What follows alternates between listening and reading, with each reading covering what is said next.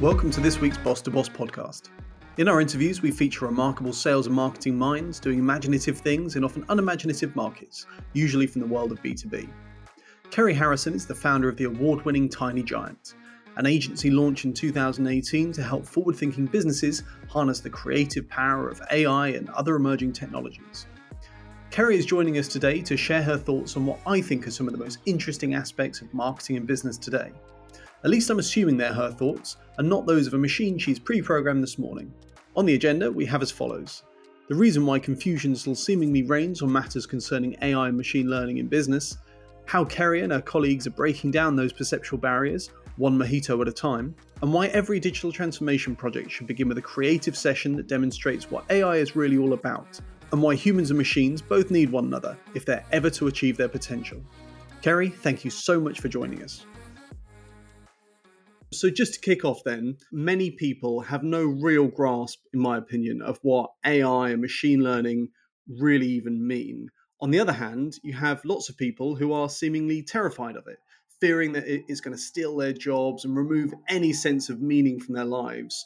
Why do you feel there's so much confusion surrounding these topics?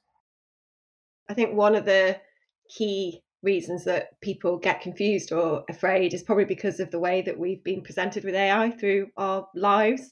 You know, a lot of that comes from movies and books and things like The Terminator, which always feel really quite scary. I think also, and one of my bugbears, I guess, is the idea of the media. The media do like a bit of scaremongering. I think there's often those headlines about AI coming to take our jobs or AI being better at certain roles. It's last year, I think it was, or maybe slightly before that, where GPT-3, the OpenAI text generation platform, which is a huge AI platform, came out, and The Guardian wrote an article, and the headline on it was, "A robot wrote this entire article. Are you scared yet, human?"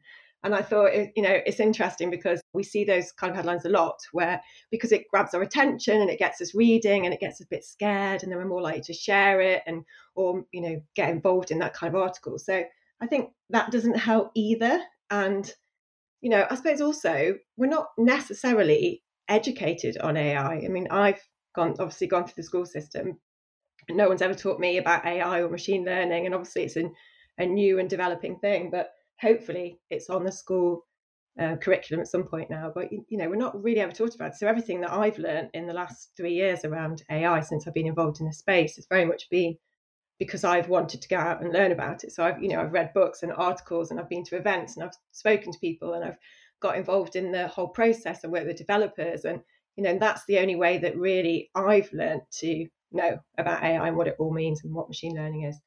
And I suppose, unless you actually take that initiative, then really we can't get clear answers. And I think, that's one of the things that I'm quite passionate about, is getting out and sort of educating and teaching people about AI and machine learning, because I think it's quite important that we eradicate some of that confusion, because as long as people are confused or afraid, we don't necessarily engage in the necessary conversations around AI and machine learning and what it can do to our society. So for me, that's quite an important thing. So I do lots of talks and I go and deliver workshops wherever I can, because AI machine learning feels like it's very much owned by those big tech giants like Facebook and Google. And, the average Joe doesn't necessarily know a lot about it. And if we don't know a lot, we can't question or hold people accountable. So yeah, I think it's pretty important. But yeah, there's lots of confusion because I think, it is quite a new thing and it's always evolving. And all those headlines and the, Terminator robots, that doesn't really help our case very much. So yeah.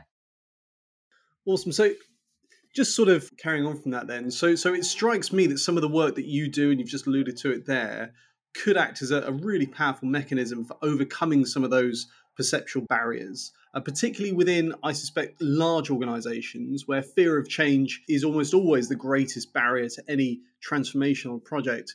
So I just would you be able to give some examples of the kinds of AI machine learning activities that you deliver, that you engage in with people, and the way that they can bring to life those otherwise abstract and mysterious concepts? Yeah, sure. So, and as I said, over the last 3 years, I've been working in the world of AI and creativity. That's my sort of sector, as it were. I mean, AI is being used for so many things in so many different sectors, but I'm really particularly interested in the way that it can be used to augment human creativity and how we can use it as, new jump off points or starting points for our own creative thinking. So that's kind of where I sit just before I go into the projects, because some of them might seem a bit bonkers.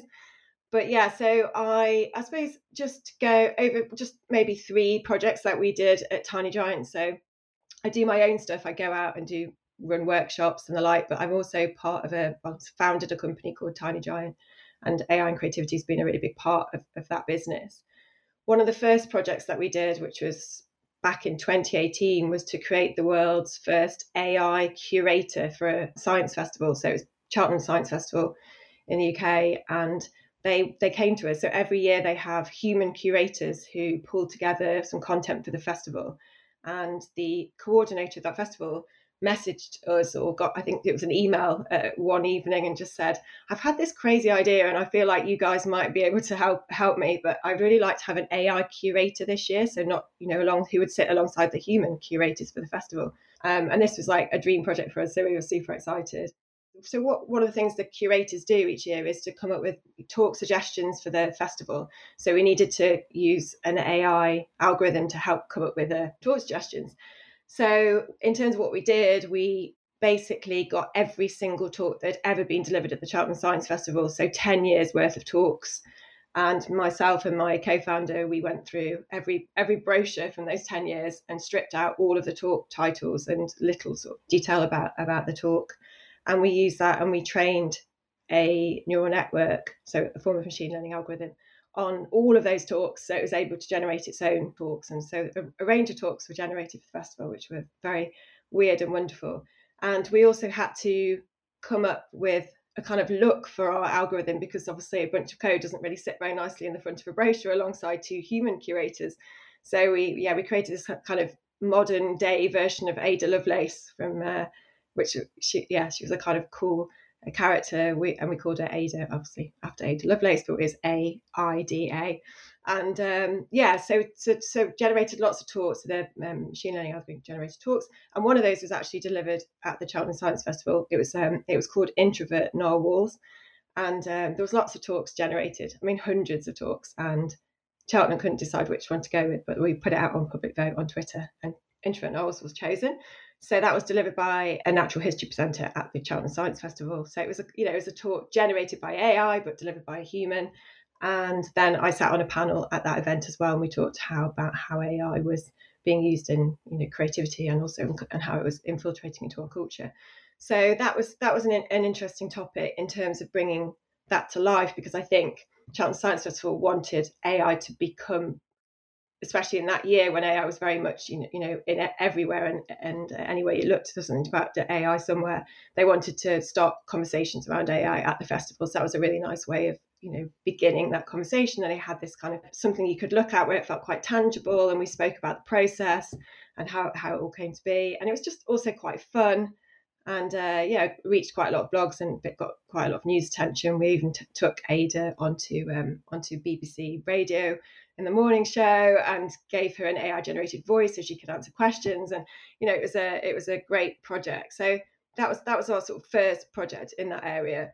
And then alongside that, and 2 other projects I've really loved as part of our businesses, and they're both alcohol related, so I'm not really sure what that says about me. But the first one is AI cocktails, and this was a project that we did for fun, really, just because we were really interested in how AI could support or help someone who is very creative, so how it could work alongside a creative mind. And so we, again, same with the Ada curator, we trained a neural network on hundreds and hundreds of cocktail recipes, so every cocktail recipe we could find. And then the neural network was able to generate new cocktail recipes. And then, they in themselves, they were pretty cool. We were like, wow, these are really like crazy. But rather than just going, yeah, these are cool, we took them to a mixologist and said, can you bring, the ones that you think are really exciting, could you bring some of them to life for us? And, the amazing thing about the human mixologist is he's got an amazing palate. He understands what flavors go together.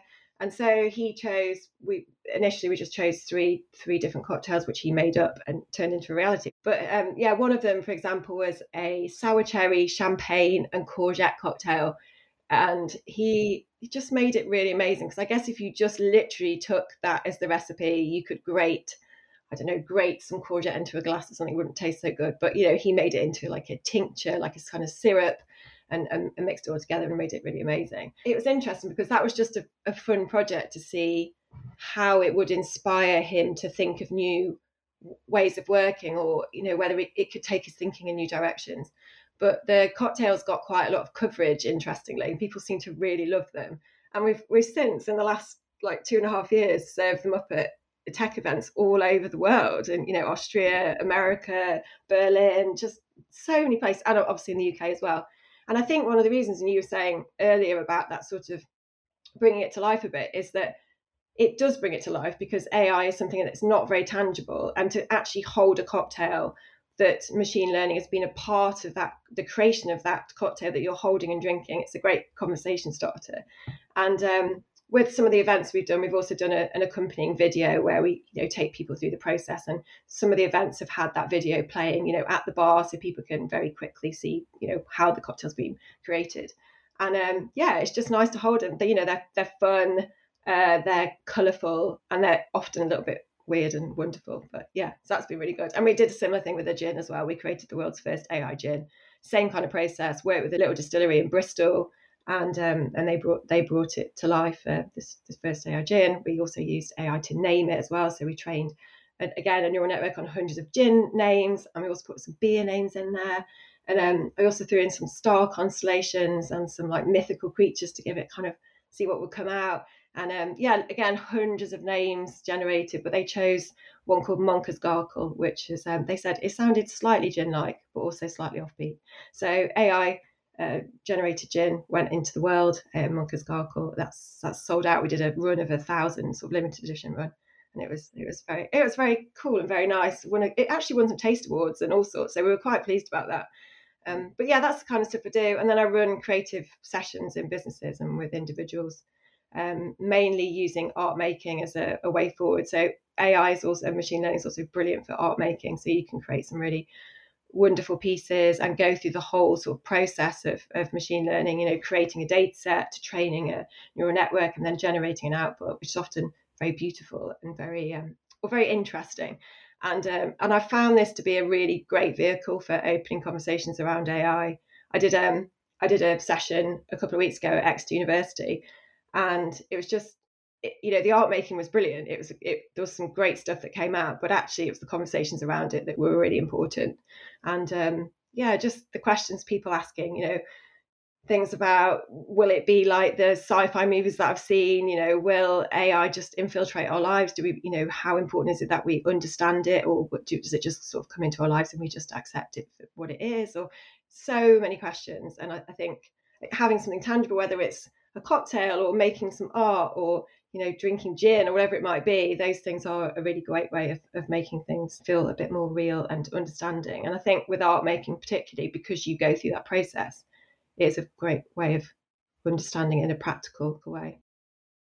Almost like irrespective of what the transformation project is. I mean, I guess it wouldn't even necessarily have to be AI orientated, or obviously it'd be great if it was, but just as a way of breaking the ice, getting people to think a bit creatively, getting people to, I guess, kind of swap that fear in their minds for a bit of excitement and a bit of positivity.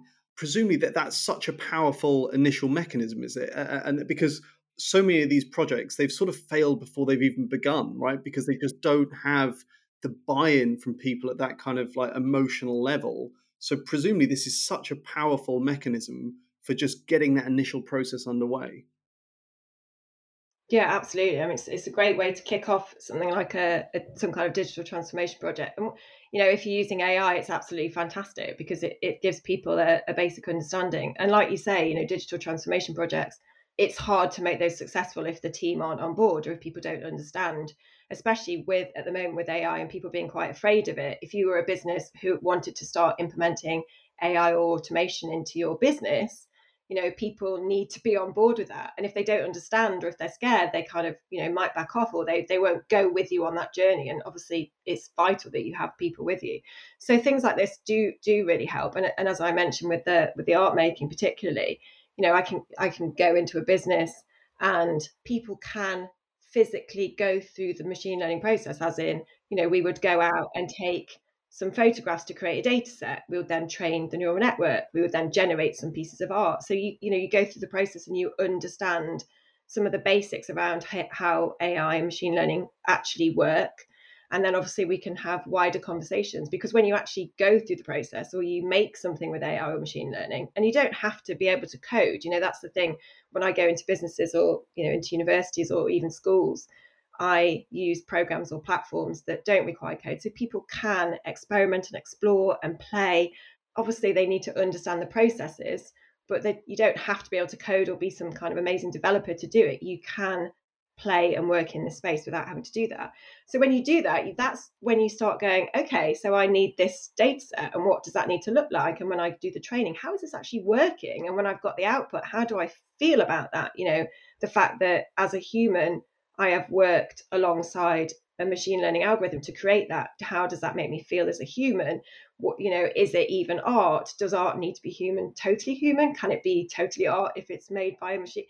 All those things come up, and it's brilliant. So for after those sessions, and they don't need to be that long, it can be anything, just a half day session, people will have a much better understanding, which means then if you start implementing AI, machine learning, people kind of go, okay, I get that, I understand it, and therefore, and I know what it can do, and I know what the potentials are, and I also know what the dangers are. And if, then people are more likely to have less of that fear associated with it, because they understand what they're playing with and what you as a business might be playing with. So it's just much easier to get on board. So yeah, I think it's I've not really necessarily thought about it from a digital transformation point of view, but it works absolutely perfectly. Yeah. And presumably one of the things it does in that context is demonstrate the value of human input as well. As you say, it's a collaborative thing, and it could absolutely be done entirely by the machine, but presumably you can see a contrast between that and when it's more collaborative between the human and the machine. And that must be quite an important part of the conversation, an important thing for people to understand. Yeah, absolutely. The thing with AI is, we're not at the point of AI like in the movies, that's ultimately anything AI now is machine learning, and someone a human has to be involved in it to start it, as in you need a data set, or you need humans to label the whatever you need to label. It's no AI is without a human input at the moment, what's out there at the moment. So ultimately a human is behind it, or a human has decided to create that piece of machine learning, or to create that algorithm. And so we always have to remember that. I think you kind of go, oh, AI is this thing and it exists in its own right, and it's independent, and maybe that will be one day in the future. But right now, we as human beings are making these decisions around AI, and that, that's important to understand. No machine learning algorithm is starting on its own. We are starting it. And then, yes, for sure, it goes off and makes it, once it's been trained, it can then make predictions and go off and do its own thing essentially. But yeah, humans behind all of it. But as you said, what a lot of the projects that I've done that I'm particularly interested in is that sort of working alongside it, because I'm really interested in how, as humans and as with amazing creative minds, what we can do alongside AI, how it can make us think differently, or how it can augment our own creative skills. So I think that's interesting. And it's also interesting because I was thinking about going back to the cocktails. When we first started working with the mixologist, I remember talking to him over the phone and going to see him. And when we got there and I talked him through the recipes, and he was just like, oh, I don't want to do it. I just, AI is going to be loads better than me. It's going to come and take my jobs. I don't want to do it. And it was just like, oh no, but we've agreed to, you're going to do it. Anyway, so we talked quite a lot about it, and it was like, these are a starting point for you, that I know they're not necessarily what you've seen before and what the recipes are before, but you have this amazing palette and this real depth of understanding, and we'd really love you to use it as almost like a brainstorming. You've got these new and weird and wonderful things, what can you do with it?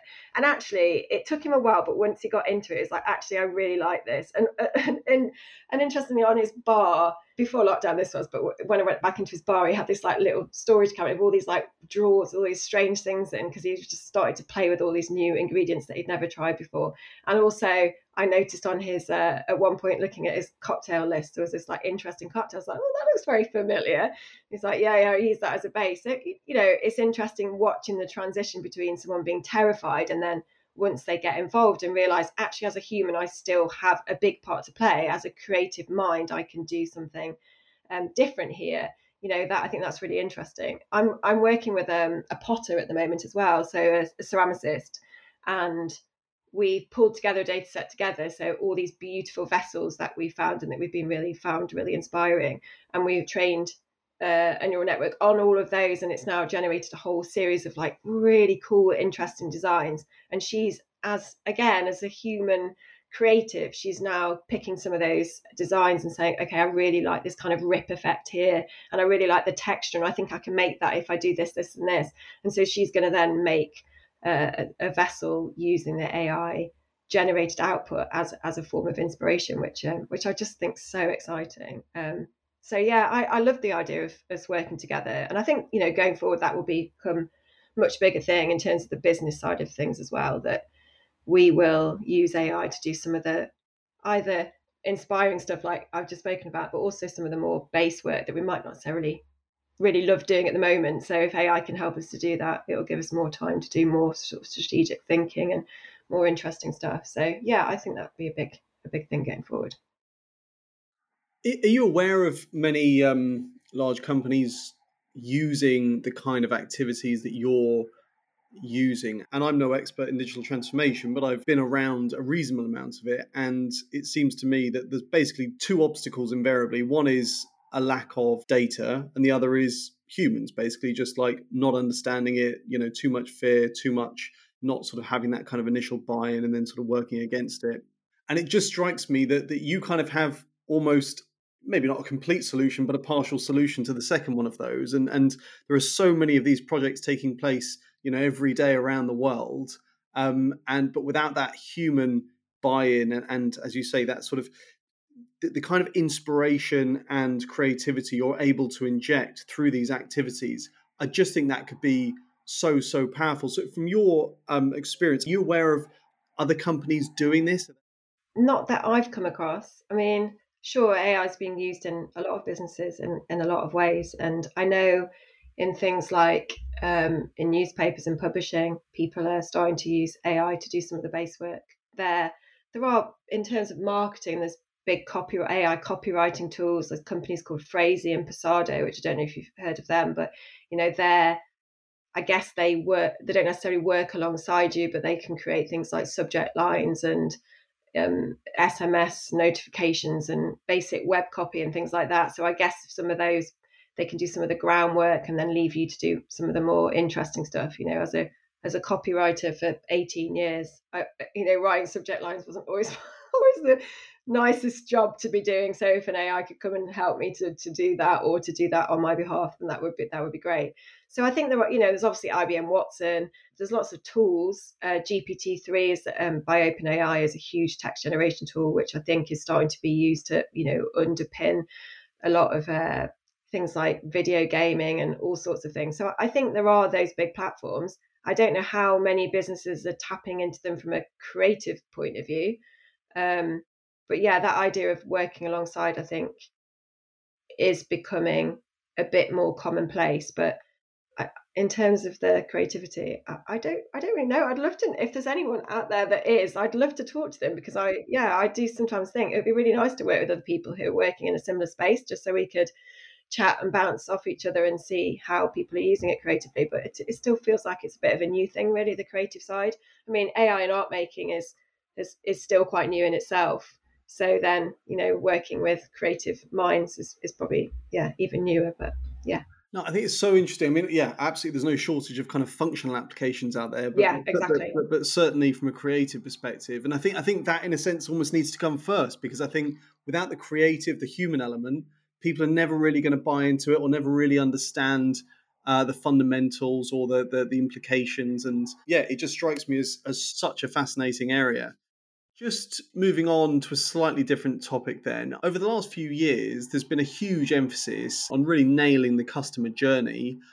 I just wonder if you've encountered any kind of creative ways that the kind of tech that you're using could be leveraged to enhance the customer experience or kind of, sort of elevate brands in other ways. Because obviously we've focused on, in a sense, the sort of internal implications so far in the conversation from a sort of employee perspective. I'm assuming that a lot of this stuff potentially could be used more sort of outwardly for the brands as well. Because I come from a marketing background, so before setting up Tiny Giant 3 years ago, I worked as a copywriter and creative head, and managed creative teams in advertising and marketing. So for 18 years. So although I don't necessarily work in the AI and marketing space, that feels slightly different from where I sit. I'm still obviously interested in what's going on in that world. So yeah, I mean, AI machine learning is being used a lot, I think, or starting to be used in the world of marketing. I think one of the most commonplace areas is being used, and everyone will know this, but in terms of Spotify, Netflix, and Amazon, those kind of product recommendations that we see, that's all machine learning. So when it's always amazing, isn't it, when you go onto Amazon, they recommend a book, and you're like, oh, actually, that does sound really good. It's so clever. And in terms of customer experience, that's amazing that when you use Spotify, you finish playing the song, and it plays another one that you also like. So those kind of things are very commonplace in our life but we might not necessarily go like, oh, that's AI or that's machine learning. It's just so normal now to us. But yeah, there's apart from those big tech giants, there's also publishers and content creators are starting to use that similar kind of technology so that they can serve up articles that they know their customers or readers are going to like, or even personalized content blocks, things like that. So it's starting to be used in that way, which is which will be interesting to see how that works. Things like customer segmentation, it works very well there. Traditionally, in terms of segmentation, we tend to group things as humans into large, relatively generic groups of around age or whether you bought before or where you're based, that kind of thing. Obviously, with machine learning, it's a whole different ball game. It's really, you can very quickly analyze data, create much more targeted segments, and you can then also even go further than that by automatically adjusting campaigns to be more personalized for each segment. And obviously, the thing with machine learning is that it can detect an unlimited number and size of segments. So it can find patterns that maybe we wouldn't even think about or we wouldn't even spot. So things like that is, I think, in terms of segmentation, it would be really interesting to see, again, how that's working. And I'm sure, lots of companies are already using that or starting to use that. Also sentiment analysis, AI and sentiment analysis. And I know IBM Watson does that as well. And I think you can get almost a very small element of that for free if you're interested in looking at sentiment analysis. But companies are starting to use that within their marketing and advertising. So I know this was probably last year, but I remember Dunkin' Donuts used a Google AI tool to analyze a YouTube video they were creating. So they were launching a new product, and they wanted to make sure that it had a really positive sentiment. They wanted to be the most positive thing they'd ever done. And so they used this Google AI tool, and they were able to establish a sentiment score for that video that we were just about to launch. And then they were able to look at every single video they'd ever done and work out the sentiment scores of those. And then they were then pretty sure then actually this one we're going to launch is the most positive that we've ever done. And what's really interesting about that is apparently, according to the news around that, is that piece of information was reached within 28 minutes. So I think, and that that's the thing, that it's the speed of this, the machine learning, the speed of the insights, the speed of the ability to segment all those things. What would have taken us so long, we'd have to have watched every video individually and go, oh, how do we feel after watching this? But actually to be able to do in 28 minutes to go, yeah, I've got a sentiment score for all of my videos, and I know this one's super positive, so let's launch that one. And it obviously went out and did really, really well. And I've also mentioned the copywriting tools as well, like Phrasey and Passado, which are out there already working in the world of marketing. And then in terms of creative uses, and I think a lot of the things that I've just talked about are very much quite practical things. They're more about efficiency and effectiveness. There's a couple of creative uses. So Lexus did, and again, this was probably a while ago, so I think this was probably 2018 as well. Lexus did an ad which was the first AI written TV ad. And I'm not sure if you remember that, but they used AI to generate a script for their latest TV ad. And they also used sentiment analysis in that too. So they used as a data set hundreds and hundreds of Cannes Lion award-winning scripts. So, it was already being based on something that they knew were, very good scripts already. They used sentiment analysis to see which parts of those scripts resonated most with the audience, and then they created this AI generated script. But as going back to the human side of things, it wasn't just like, oh, let's just take this script. It was like, let's give it to Kevin MacDonald, who's like an award-winning film director, and he can then take this script and turn it into this ad. And I'd love to have seen that process of how much that film director added to that process. But yeah, so it launched. I have to say, it's probably not the best ad I've ever seen, but I really admired their innovative approach and saying, okay, what can this do and what's possible. And it's cool. It got a lot of column space for them, as you can imagine, as a brand. So there's also that side of things as well. Talking back to our AI gin, we work with a very small gin distillery in Bristol, and that when the gin launched, I think it hit something like 5 continents within the first 2 days. I don't know. It literally went everywhere. And this tiny little gin distillery in Bristol just had coverage in all these huge publications. So there was a point. I'm not sure if you get that so much now. When we were doing these creative projects, there was a lot of if you did something with AI that was a bit interesting and different, you'd get a lot of column space. You'd definitely get noticed. People would talk about you. And I guess I feel like now the new thing is the whole NFT world. If you say NFT now, everyone, I don't know, it fills so many column spaces. But, there's that PR side of thing as well. There was also a really nice campaign that was done by a charity called Malaria No More. It's worth looking it up. It's really good. It's got David Beckham in it, and he, using a range of machine learning tools, they enabled him to speak multiple languages. So he delivered this kind of talk at a kitchen table and just very, very seamlessly moved between so many different languages.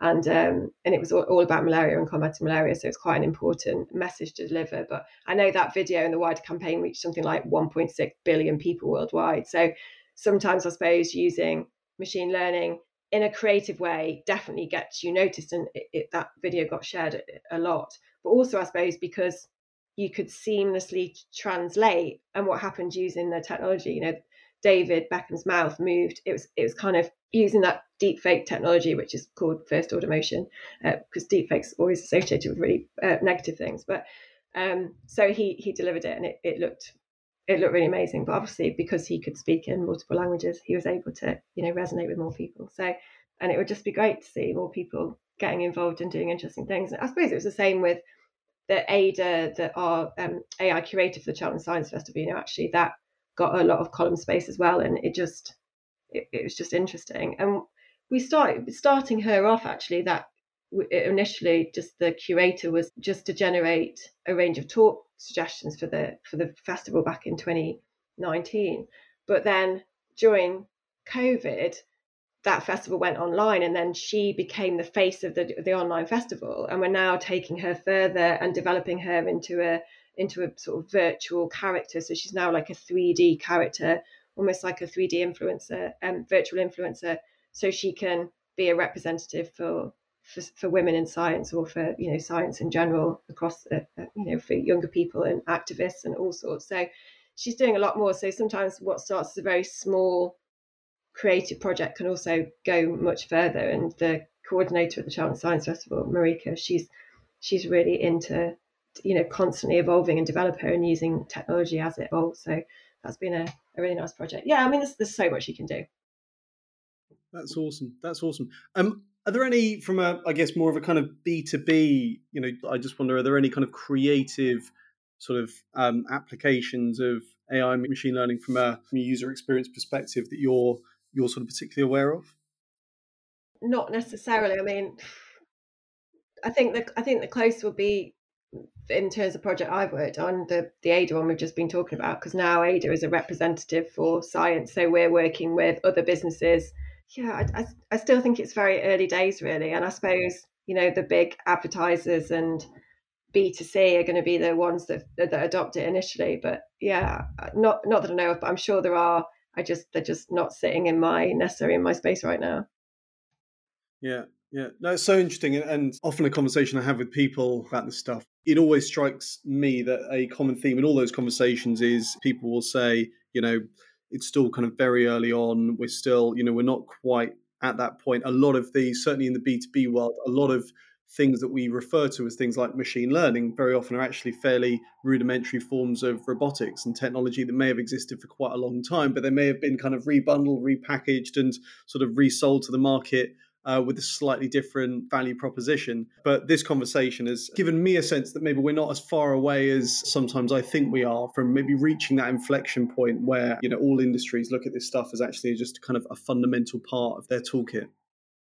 Yeah, I feel like that. I think that will become the case. And, even in the last 3 years, I've noticed that machine learning tools have become much more democratized and accessible. You don't, I think, even 3 years ago, we were working very closely with developers to help us to bring anything to life. And actually now I can, and I am learning to code, but I'm not a developer by any means, but it's accessible for me. I can go in and I can make art with machine learning, or I can use a notebook on Google Colab that's been shared on GitHub, and I can make something with that.